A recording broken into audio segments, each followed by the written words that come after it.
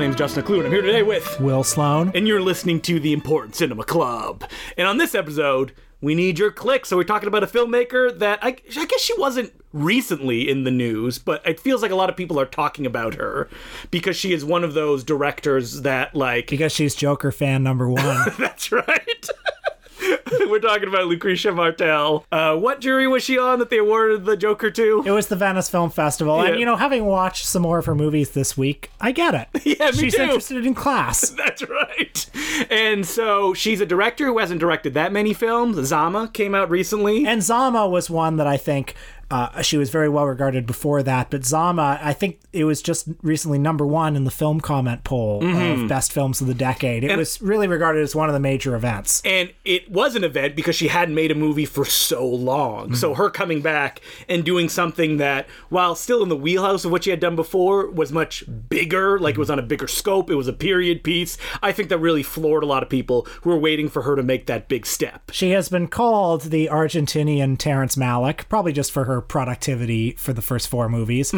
She's also been called arguably the greatest Argentinian director, at least living.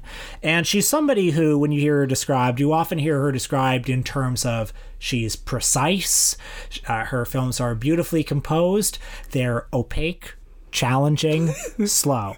And then we go, okay, maybe I'll watch these later. Let's put Godzilla vs. Megalon on. That's right, but no more procrastinating because we dived into the filmography this week. I saw Zama before this. I think you saw it too. That's right. It was on your top 10 list of that year. I liked it very much. I was very impressed by it. It's a hard film, and the ones I watched this week are hard too. And I gotta say, had a little tough time being in this world this week, but let's unpack that because I do like these movies. I don't know.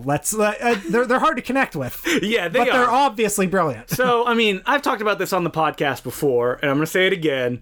Movies about rich people are very difficult for me just to care, especially when they're as opaque as they are here, where it's not necessarily any kind of narrative or conflict. It's mostly the presentation of these people, and just watching them in their world is how you're supposed to get involved. It's, Martel, more than anything, is a mood director. She wants you to get into the mood that she's presenting, and she does this through many different stylistic techniques, either like sound that is almost on the kind of surreal level, or it's visuals that are very claustrophobic and very well composed, but not in a Wes Anderson style, more in a like, someone is framed within something or their face is cut off, and that visual presentation serves metaphorical purpose. So in a Tom Hooper style. Yeah, that's right. Hooper. Somebody's at the extreme right of frame, or somebody's head is cut off. Mr. Katz himself. One of the films we watched this week is called The Headless Woman, and as many have observed, one of the reasons why the title is apt is because people's heads are often cut off of the CinemaScope frame. The main character, portrayed by Maria Oneto, is often pushed to the side of the frame, or she's at the far back and there's stuff happening in front of her because it's illustrating her distance to the situation that's going on. I mean, watching The Headless Woman is like, oh, okay, I get it. It's like Antonioni. It's like Red Desert. Right. It's about the alienation of this main character. The issue with something like Headless Woman, and the thing that's more difficult to get into, is that Antonioni will give that like visual opulence to his audience. It's like, don't worry, I'll give you beautiful images to look and situate these empty people in, while Martel is not specifically doing this because her Argentinian landscape is dirty and grimy and real. And I mean, the three films we're going to be talking about today, they all take place in Martel's home province of Salta. So, and it feels like, if you had to use one kind of word to describe all these pictures, it's rot. Because that's what they're about, I guess, visually and metaphorically. Yeah. So you watched the first one. I did watch it. The Swamp, it's called, from 2001. And it's something that reminded me uncomfortably with all the family gatherings that I've been to, this kind of like middle class. In the case of this movie, it's kind of upper middle class. These people who, they have money, but they still live in like dirt and just garbage. Their pool is the literal swamp. It's dirty. It hasn't been changed in years. And they just sit around drunk all day because they have nothing else to do, oftentimes just sleeping through the heat. And it's a movie that I was reading about it that like it won a Sundance Writers Prize for its script and before it was produced. And the people in charge were like, hey, could you focus on one character? Because the scenes that she portrays are all kind of slivers of all these people's lives, and it's a very extended family, and there's no specific narrative or conflict, and so it just kind of happens, and then eventually it ends. Well, her movies are all about this slow accumulation of detail. You have to pay close attention to them. In The Headless Woman from 2008, and I realize I'm jumping ahead in the chronology a bit here, but it starts with this upper middle class, maybe even upper class woman. She's driving her car and she gets briefly distracted by her phone ringing, and then thump, she runs over something. She stops, and you're sitting there lingering with her for maybe 2-3 minutes while she tries to compose herself, and then she drives off, and then you see she's run over something, which is probably a dog. Yes. But she thinks maybe she ran over a kid. And Martel showed us kids before that. Yeah. Just so you would make that link as well. And the rest of the movie is all about this, I guess, kind of psychological dissolution that she goes through, trying to wrestle with the guilt, because she's not convinced she ran over a dog. She thinks maybe she ran over a kid. Some of the people around her are saying, no, you ran over a dog. Her husband takes her to the side of the road, shows, look, it was a dog there. Later, a kid is found in the river next to it. Oh, but he's drowned. That's what everybody says. He drowned. But, and describing the plot, I'm making it sound like like a thriller of some kind? And in fact, her movies are sometimes described as thrillers. Probably just pure marketing, right? Yes, that's like right. If you go on, like, for example, Rotten Tomatoes, and you look at the plot synopsis, it says, you know, in this thought-provoking thriller from acclaimed director Lucrecia Martel. The thing about Martel's films, other than Zama, I will say, is that none of them have climaxes. They're all, like, building up to something. It's clearer in her second and third film, but, like, you never reach that resolution. Oftentimes, because no resolution will actually happen. Like, Headless Woman is essentially like a crimes and misdemeanors kind of situation where at the end, the person, she gets over it. Like, she'll figure out some way to cope. Will it haunt her every few days? Probably for the rest of her life. I also thought of Crimes and Misdemeanors while I was watching it, because in that movie, the Martin Landau character realizes that, if he just goes ahead with it and stops thinking about it, he'll be fine, having committed this murder. But in The Headless Woman, it's the woman is very guilty, feels very guilty. She's trying to communicate, I think I did something wrong, and the society around her is what's saying, oh no. The kind of middle class society that's hey, let's not, shake anything or move anything out of place. There's a whole infrastructure around her, and Martel, like, scenes don't unfold the way scenes normally do in movies, where there's a beginning, middle, end in the scene. Scenes don't flow into each other like they normally do, where information builds on information does build on information. Yeah, that's right. But not in the linear sort of way we normally expect. Yeah. So the information that builds is you see her surrounded by the help, and the help are all people who are of color and are of a lower socioeconomic of that area. I mean, that's a very big concern out of all of Martel's films. Throughout. And it becomes particularly explicit in Zama, where it's very directly about colonialism. But in this one, it's not really explicitly commented on, but the fact that you've seen this woman do this traumatic thing at the beginning of the movie, and the fact that you know what she's thinking, you see the people around her, and you realize that, there's a rot in this society. Well, Crimes and Misdemeanor, I think the difference between that and The Headless Woman is that the Martin Landau character in that film took an action that he feels guilt about. That's not what The Headless Woman is about, because the guilt comes from inaction of what she did, right? Because when she hit that kid, it was an accident. She could have gone and checked or see what it was, but she decided to just keep driving, put the sunglasses on, and try to forget it. And that's what's eating away at her. And that's what's eating away at almost all the characters in these three early films. It's oftentimes a feeling of, like, that middle class, like, okay, I'm here. I don't really want to do anything because I'm comfortable. I was watching a video, an Argentinian film critic was talking about that, in the 80s, because they were coming out of a military junta, the filmmakers wanted to be very didactic about the stories that they were saying, that, like, this is wrong, this is bad, everything that you believed, you were incorrect. And with the Argentinian New Wave, which, Martel is kind of part of, but the difference between her and the other filmmakers is that they are classified as kind of a neo-realist group, while a lot of people consider Martel kind of pushing slightly down a surrealist bent. Her movies are not constructed in that kind of like, verite, like you are here, I'm showing you the situation. They're abstract in their presentation, and they're, again, the big kind of push against the, cinema of the 80s, or the cinéma du papa, to use the French New Wave saying, is that none of her films are didactic. So you're not supposed to kind of like get a message from it. She's not pushing it on you. And also, I'll just say that her visual style in The Headless Woman I found sort of actively unpleasant to look at. In all of the movies it's actively unpleasant. But just the fact that the shots are exquisitely composed, and yet they're composed in this very abrasive way. So I just felt like not comfortable in my own skin while I didn't like being in these spaces. Yeah. Did you see your own reflection of your middle class values playing out in this picture? Maybe, sure. By the way, none of this is a complaint. Yes, I understand. The movie does it well. Yes. I'm just saying I hated being there. You said that about The Holy Girl as well, Martel's second film of 2004, which I would say is her most narratively conventional film. Which it isn't really, because it has all of these characters drifting in and out and all these little dramas that don't really, it's not like Grand Hotel, right? Like they don't all really obviously interact in any sort of schematic way with each other. But at the end, they essentially all come together, and it's all going to play off everything that you've seen. And there is drama in the conventional linear sense, in the way that The Swamp doesn't really have. And The Headless Woman, it has like a slow kind of accumulation, but not towards a kind of tragic climax or anything like that.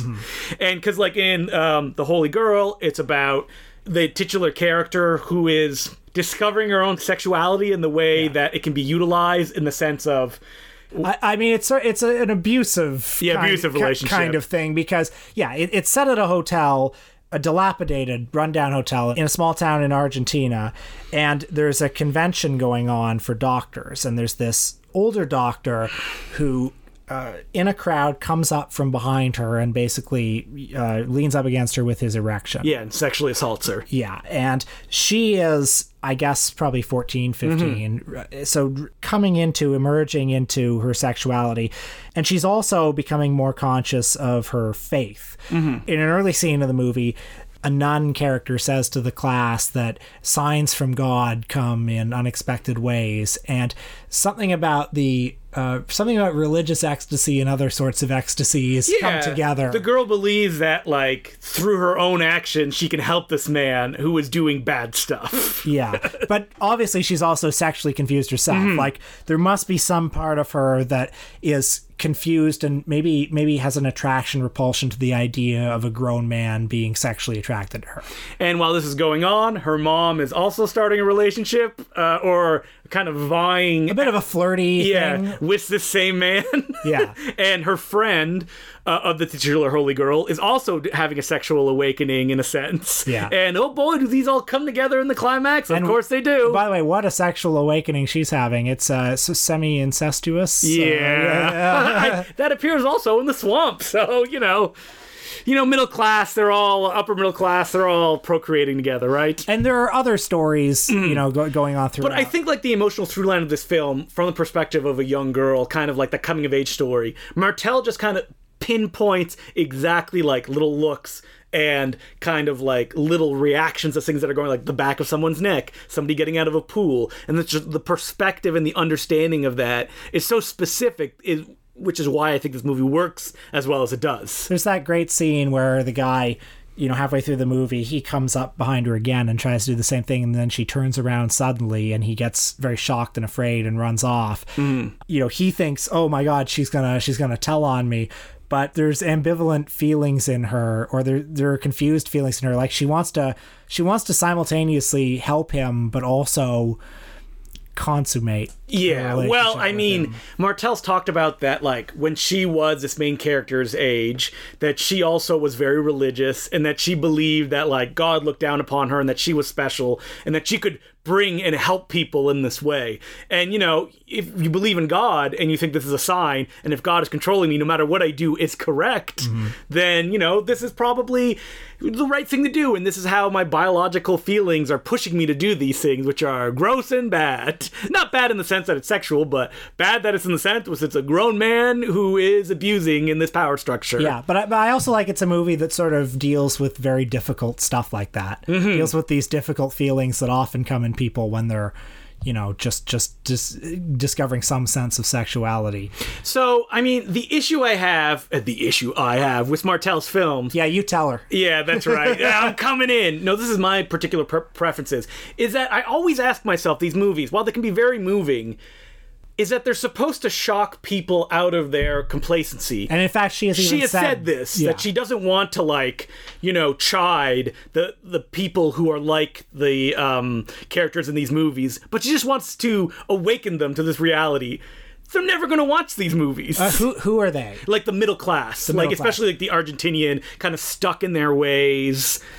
I guess so, but then again, Martel is a very acclaimed festival filmmaker. Yes. I mean, she basically played. I don't know. I don't want to paint with broad strokes who her audience is. I mean, I guess it's like the older I get, the more didactic I get. Maybe that will fade away over time, but that kind of like you want a movie that's more upfront. Yeah, not more. I mean, I think these movies are more. Yeah, maybe more angry. I don't know. I'm not the filmmaker. I can't dictate what she should do, but I'm speaking for me, what I personally react to. I mean, I'll say that the worlds these movies depict and the issues they bring up.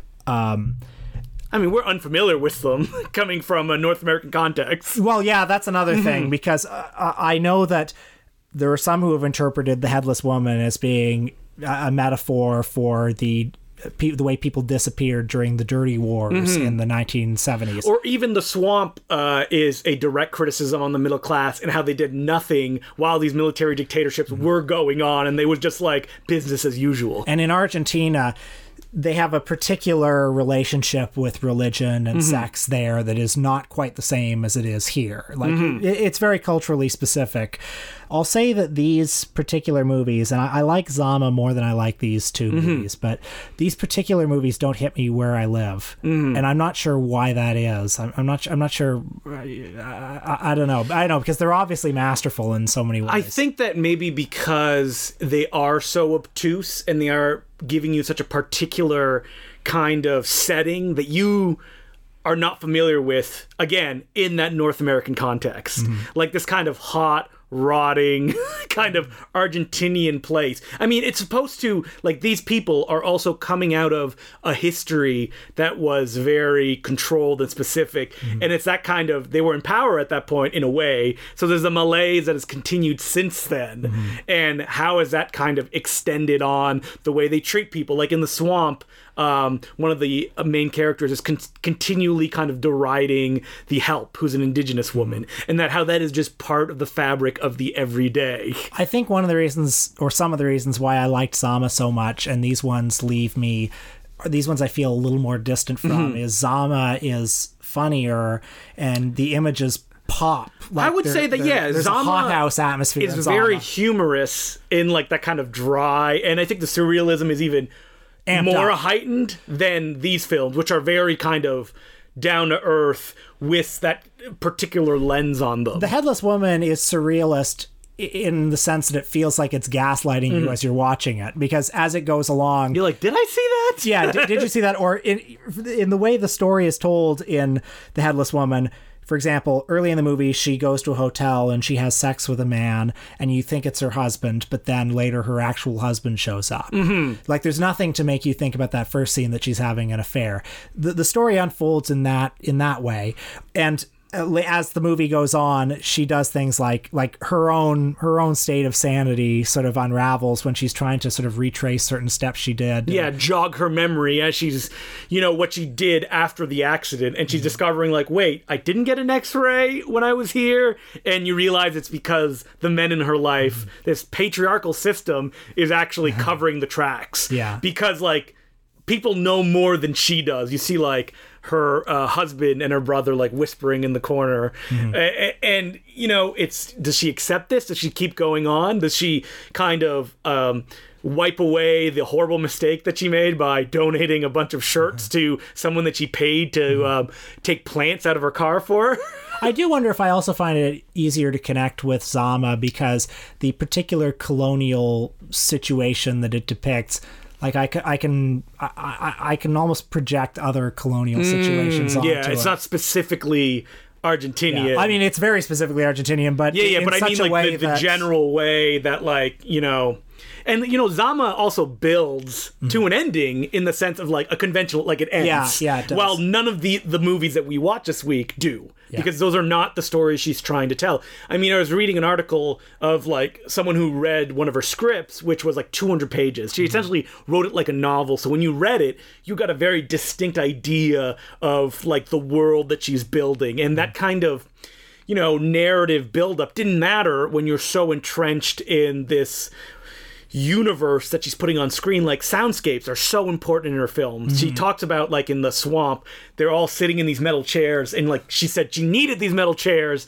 because they needed to make a particular sound when they ran across the tiles. I mean, that was another great thing about seeing Zama in a theater. It felt like a really immersive experience. Like, I think that she wants you to be kind of absorbed in this world. She doesn't want to take you by the hand and, bring you to a destination. She just wants you to like look through a window for 2 hours and then that window gets shut and you're out. So you get what you want from it, and she's not going to tell you what that is. I do hope these movies live on in my memory. I'm very curious to where she's going to go from here, because the movie she wanted to follow up, The Headless Woman, was a science fiction picture she was very passionate about. I would love to see that. Yeah. I mean, there's that famous story that like after Zama came out, Marvel contacted her for Black Widow.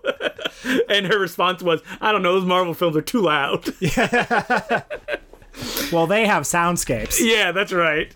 So, do we have any letters this week? We do have letters. Our first letter is from Ben Booth, and it goes, Hey, Will and Justin. I'm a fairly new listener, and I've been really enjoying digging through the back catalog. I'm currently living in a small apartment in LA, shared between 4 people, and these days a living room TV is usually occupied with the latest Disney Plus fare that's been trotted out from the vault. While I cherish the time spent with my roommate watching Xenon, Girl of the 21st Century, my primary home cinema consumption occurs on my laptop in my room. Unfortunately, my laptop's currently totaled, and while waiting for a replacement, I've been watching movies on my phone. My question is, can you recommend any movies that still work or whose viewing experiences is even enhanced when watched on such a tiny screen? The Criterion app must be good for more than listening to the Barcelona commentary tracks at your movie theater job on Tuesday night, right?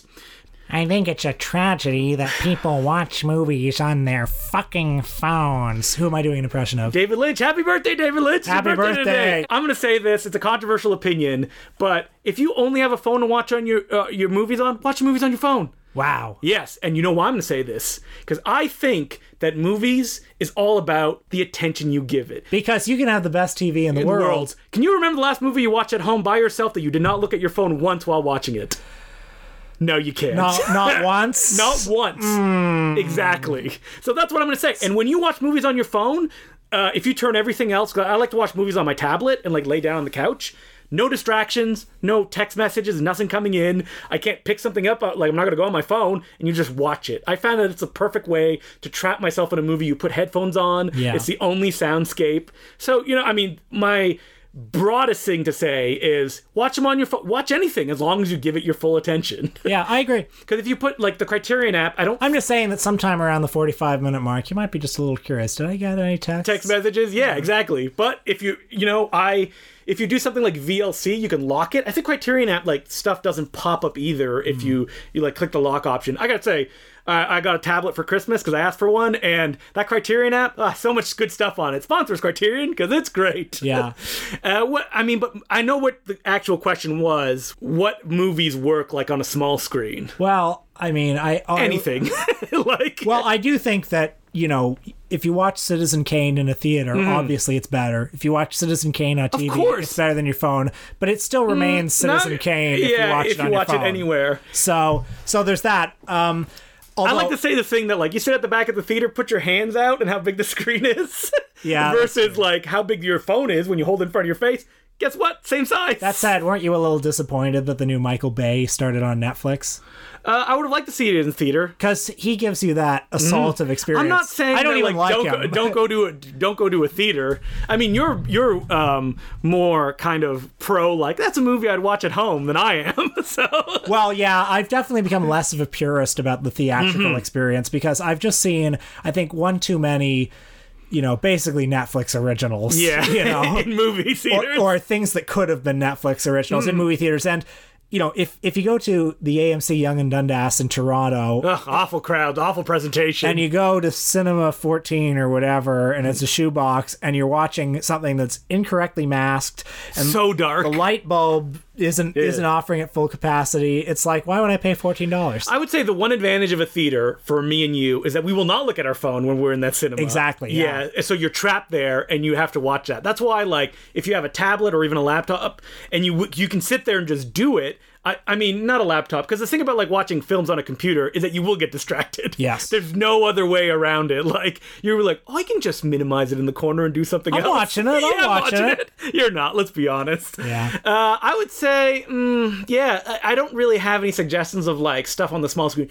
It's funny that like, when TV became popular, like filmmaking completely changed because producers would say stuff like, well, you can't do big wide shots because, people's TVs are so small. You have to do close-ups. Mm-hmm. And that kind of like dictated the grammar of television. Yeah. Well, Charlie Chaplin makes more sense in a theater because he filmed everything with his whole body in the frame, right? Yeah. Like, well, the TV's not cutting it off. So. It's not cutting it off, but it becomes like it's a different experience to look at the Academy ratio and look at somebody like Chaplin who is composing it because it frankly looks slightly more distant when you watch it home on a TV. Mm-hmm. That said, you can still watch Chaplin on a TV. Fine. Get VR goggles. You put your phone in it, and then have you ever done that? No. That you can get VR goggles, and you're in a movie theater. So, like, you turn your head, you can see the seats, and the screen is at the distance that it would be at a movie theater.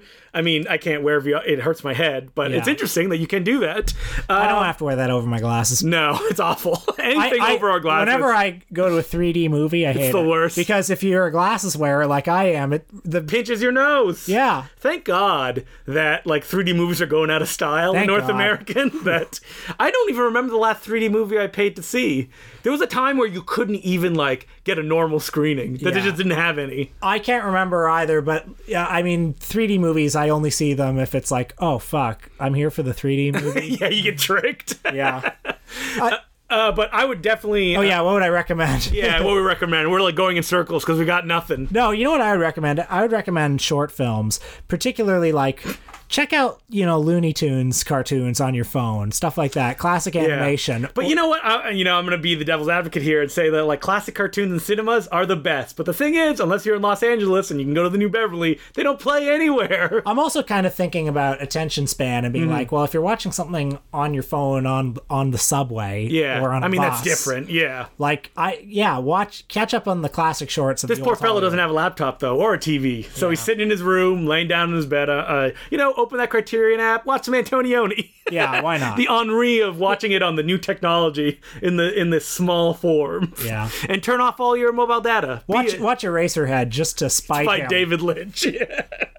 David Lynch probably doesn't even watch any movies unless they're directed by somebody who does transcendental meditation. So yeah, I never got the sense that David Lynch was a big cinephile. No, I don't think he is either. Yeah. And good for him, frankly. I don't know. Well, I hope you get that laptop fixed too, and you escape the hell that is living with 4 people in an apartment in LA. Awful. And the next letter is from Alexander Ross, and it goes, Hey, Justin and Will. A couple of years ago, I used to follow the Rotten Tomatoes in order to know what was worth seeing. If a movie had over 90% score, that meant that it was basically a masterpiece. No, now it feels like movies with over 90% scores come out every week. I know the score has no real value and doesn't decide whether a movie is good or not, but I find it very odd. Why do you think this has happened? Thanks, Alex. I've observed that trend too. Didn't it used to seem like in the early 2000s like something over 90% was a rare occurrence?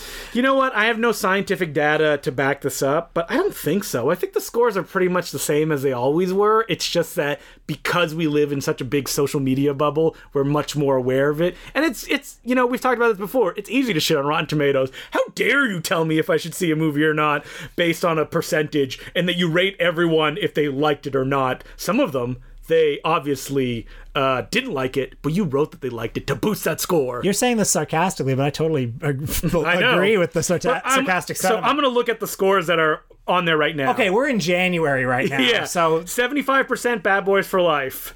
You know what? I buy it. Bad Boys for Life is not offensive enough for people to hate it. 1917, 89%. Doolittle, 19%. Have you seen Doolittle yet? I plan to. Okay.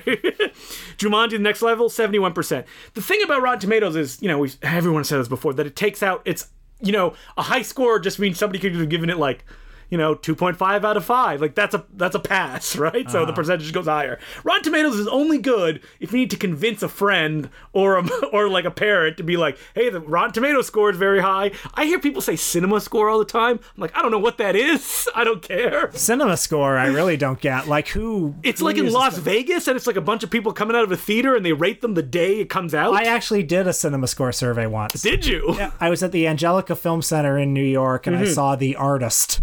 And I came out That's how it came out with the Oscars. And I gave it a score. Yeah, what'd you give it? I gave it a B-. Very respectable, yeah. So, these websites, Rotten Tomatoes is good to see a bunch of reviews. Like that you can just go to one place and scroll through it and you can see some rando, some hack. I'll tell you what's absolutely useless about Rotten Tomatoes is when you go on any director or actor's filmography the worst. For their highest and lowest rated, the highest rated is inevitably some documentary they appeared in. Yep. And the lowest rated is something they had a cameo in. It's pointless. So you want to go okay, what's Martin Scorsese's highest rated movie? And it's I don't know, fucking... Yeah, but even if it was the highest rated, it'd be like, oh, that's obvious, or how dare they? But you go on his page, and 100% it's something like, oh yeah, he was in that documentary about Larry Cohen, so it has 100% rating.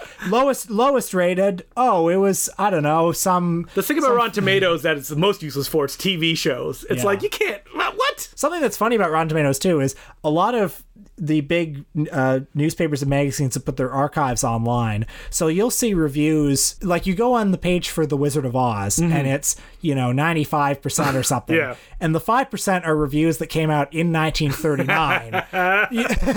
and they're just online. And back... Oh, Bosley Crowther. And back when people were allowed to comment on reviews on Rotten Tomatoes, you would see people getting very angry at these critics who died 50 years ago. It's like, fucking Bosley Crowther, who are you? Who do you think you are? Helen Lawrenson from Vanity Fair? I do miss the IMDb message boards in the sense that people would actually be discussing the movie and questions they have about the movie. Sometimes the filmmaker would pop up and you're like, whoa, they're alive. Oh yeah, it was a real Algonquin roundtable over there. Yeah. And then but then superhero movies started coming out and things changed. I like the IMDb message boards for the stirring conversations about actresses' breasts. Or isn't it exclamation mark, exclamation mark, exclamation mark, this ending makes no sense. Every single movie had, I didn't get the ending. Yep. And then you click and you're like, maybe they will explain something. Worst movie ever. Yeah, rest in peace. Because that doesn't really exist on Letterboxd anymore.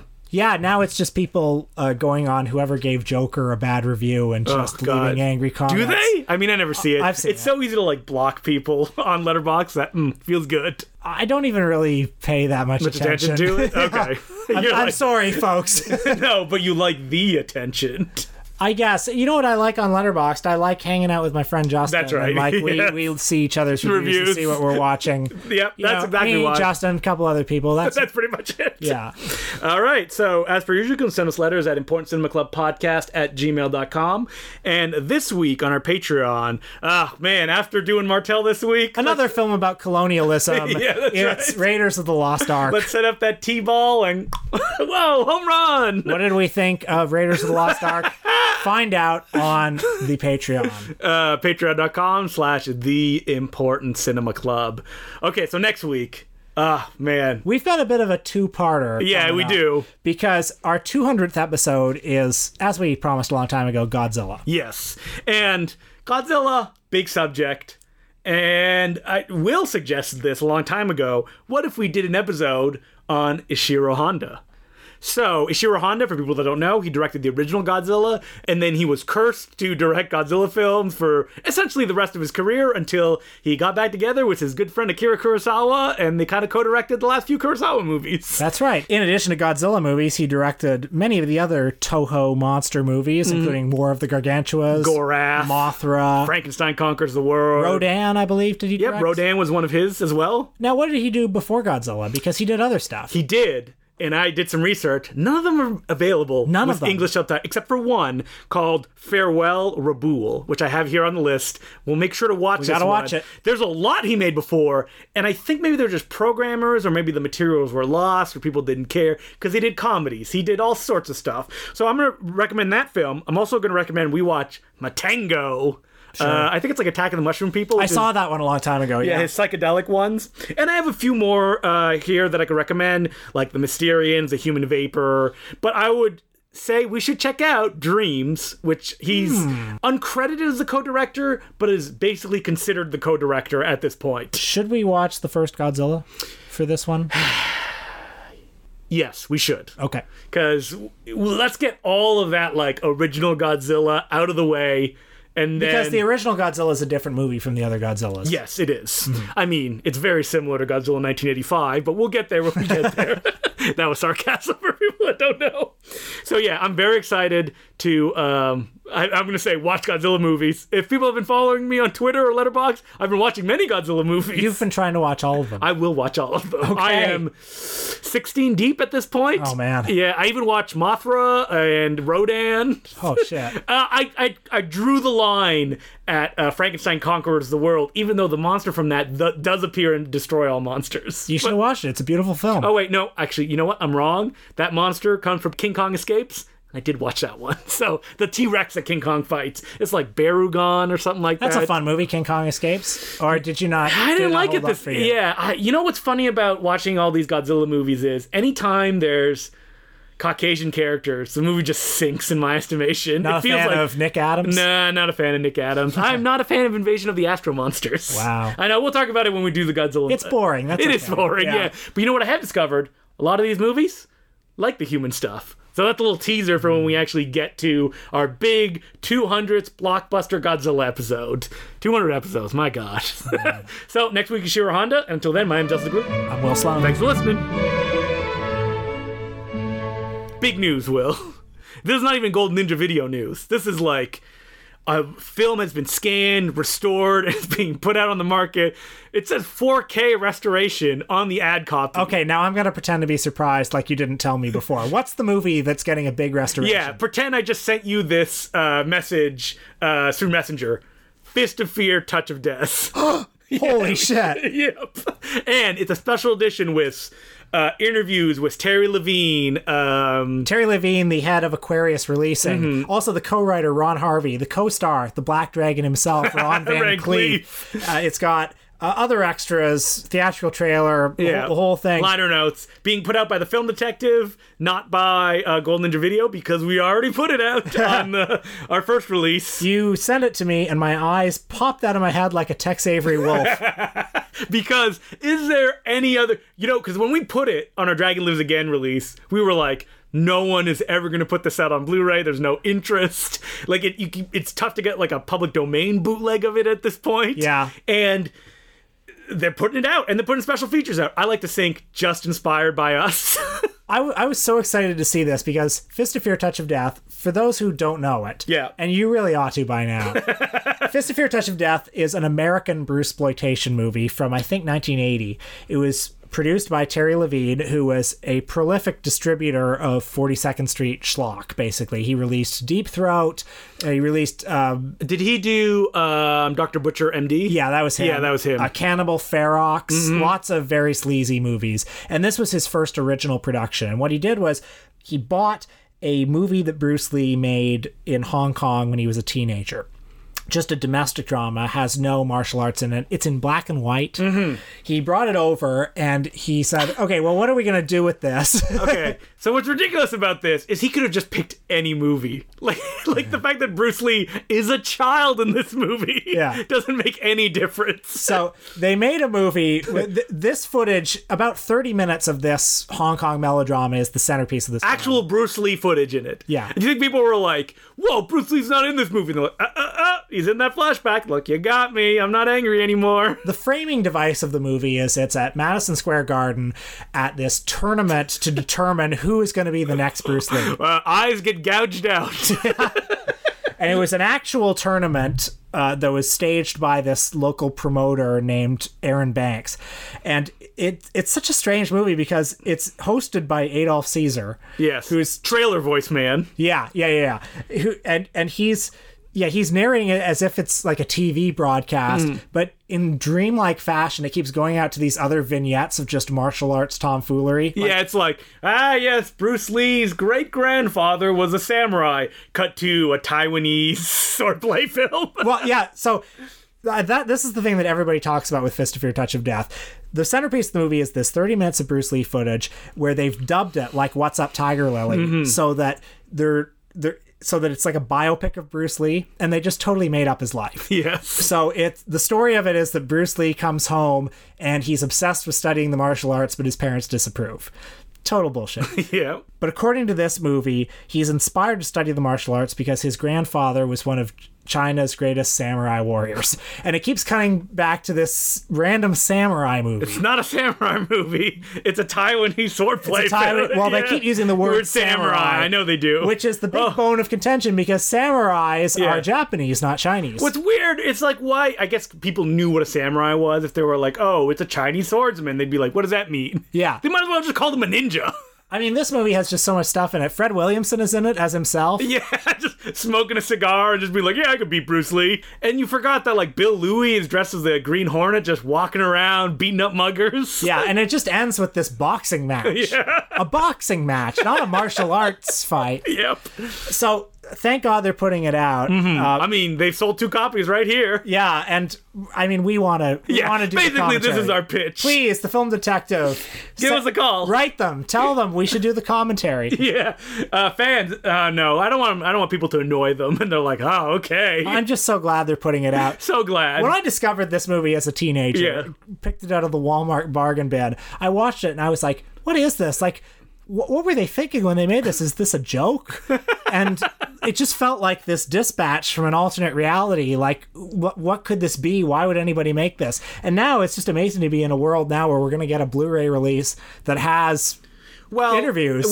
I was trying to think of, like, why now? Like, why is there, we should also talk about there's a Bruceploitation Kickstarter going on right now where the guys behind the Bruceploitation Bible are doing a poster book, but most specifically, they're remastering a movie called Bruce Lee's Deadly Kung Fu. Have you seen that one? Yeah, I have. Okay. It's also known as Bruce Lee's Secret. And they're also putting out, like, a Godfrey Ho Dragon Lee film. And I may have spoken to them, and they say they have dozens of titles in the works. Oh, man. And, like, it's like this weird Bruceploitation wave, and I think it stems principally from the fact that there's a Netflix documentary that came out, which is called Kung Fu Kicks or something like that. Yeah, and something or which other. I would recommend to fans who are interested in, like, martial arts cinema, because it does have they got, like, everyone, like Chang Pei is there talking. And they have the cast of Fist of Fear, Touch of Death, like the director and Ted Levine. Yeah. And it's like, that's fun. But the main issue I have with the documentary is that, like, it begins in, like, an hour spent to Bruce Lee. Yeah. And it's such a bummer because it's like, there's so much martial arts cinema, especially from, like, Hong Kong, that North American people are not necessarily aware of, that, like, doesn't get documented. The documentary, I think, has a bit of an American slant to it. Yeah. There's a lot of stuff about weird American kung, like they have the guy who made that underground kung fu movie, The Deadly Art of Survival in New York, Charlie Ahern. I feel like the filmmakers obviously know this, like they have Eric Jacobus talking, who we talked about in our independent, like zero budget martial arts episode, but they also don't say who he is and they show no clips from his movies. So I have a feeling that probably the final product may have been some notes from either producers or Netflix going, how about we see stuff we know? Sure. Like, and you talk about Bruce Lee. Like, I wonder if there's like an extended version where, I mean, they go into Chang-Chi, which is very interesting, and like how he brought kind of like, it's men that only fight on screen, not these women. Which is, not good. But, I mean, I would love for someone to make a more niche documentary, maybe a sequel.